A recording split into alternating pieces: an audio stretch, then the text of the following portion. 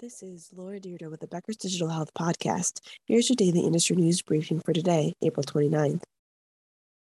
First, Cerner added and expanded relationships with more than 400 clients in 2021. Cerner added 71 clients who will go live with its EHR system and products, in addition to extending and expanding relationships with more than 330 organizations worldwide, according to the company's growth report published April 26th. 2. United Health Group will sell Change Healthcare's claims editing business if its deal to acquire the health technology company is approved by regulators.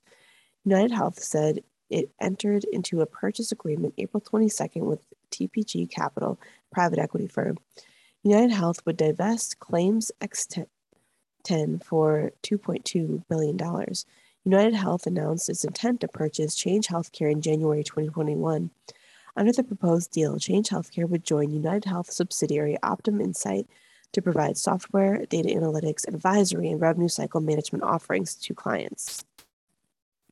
The Justice Department filed a lawsuit challenging the acquisition February 24th, alleging the transaction would harm competition in commercial markets, make coverage more costly for millions of people, and give United Health too much power in electronic data transactions. 3. Behavioral health startup Concert Health on April 27th closed a $42 million Series B funding round. The funding round was led by Defined Ventures. Two health systems, Chicago-based Common Spirit Health and Altamonte Springs-based, Florida-based Advent Health participated in the round. Concert Health integrates behavioral health clinicians into existing primary care, pediatrics, and women's health care teams.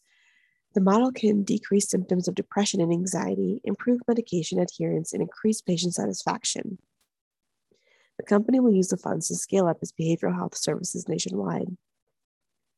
4. Vivian Health, a startup with a staffing platform focused on matching clinicians with open shifts, raised $60 million in funding. Private equity firm Thoma Bravo led the funding round.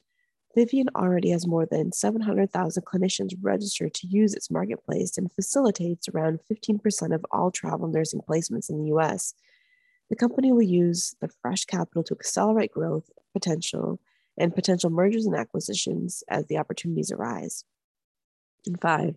Amazon posted its first quarterly loss since 2015 earlier this week amid a shopping slump and increased costs due to inflation, labor issues, supply chain challenges, and more. Amazon's revenues were up 7% for the quarter, the slowest growth in 2 decades, and the company lost $3.8 billion compared to an $8.1 billion profit last year during the first quarter. Amazon Web Services, however, saw sales increase 37% in the quarter to $18.4 billion. It remains the leading cloud computing service for businesses. If you would like the latest digital health and technology news delivered to your inbox every day, subscribe to the Becker's Health IT and CIO newsletter through our website at www.beckershospitalreview.com.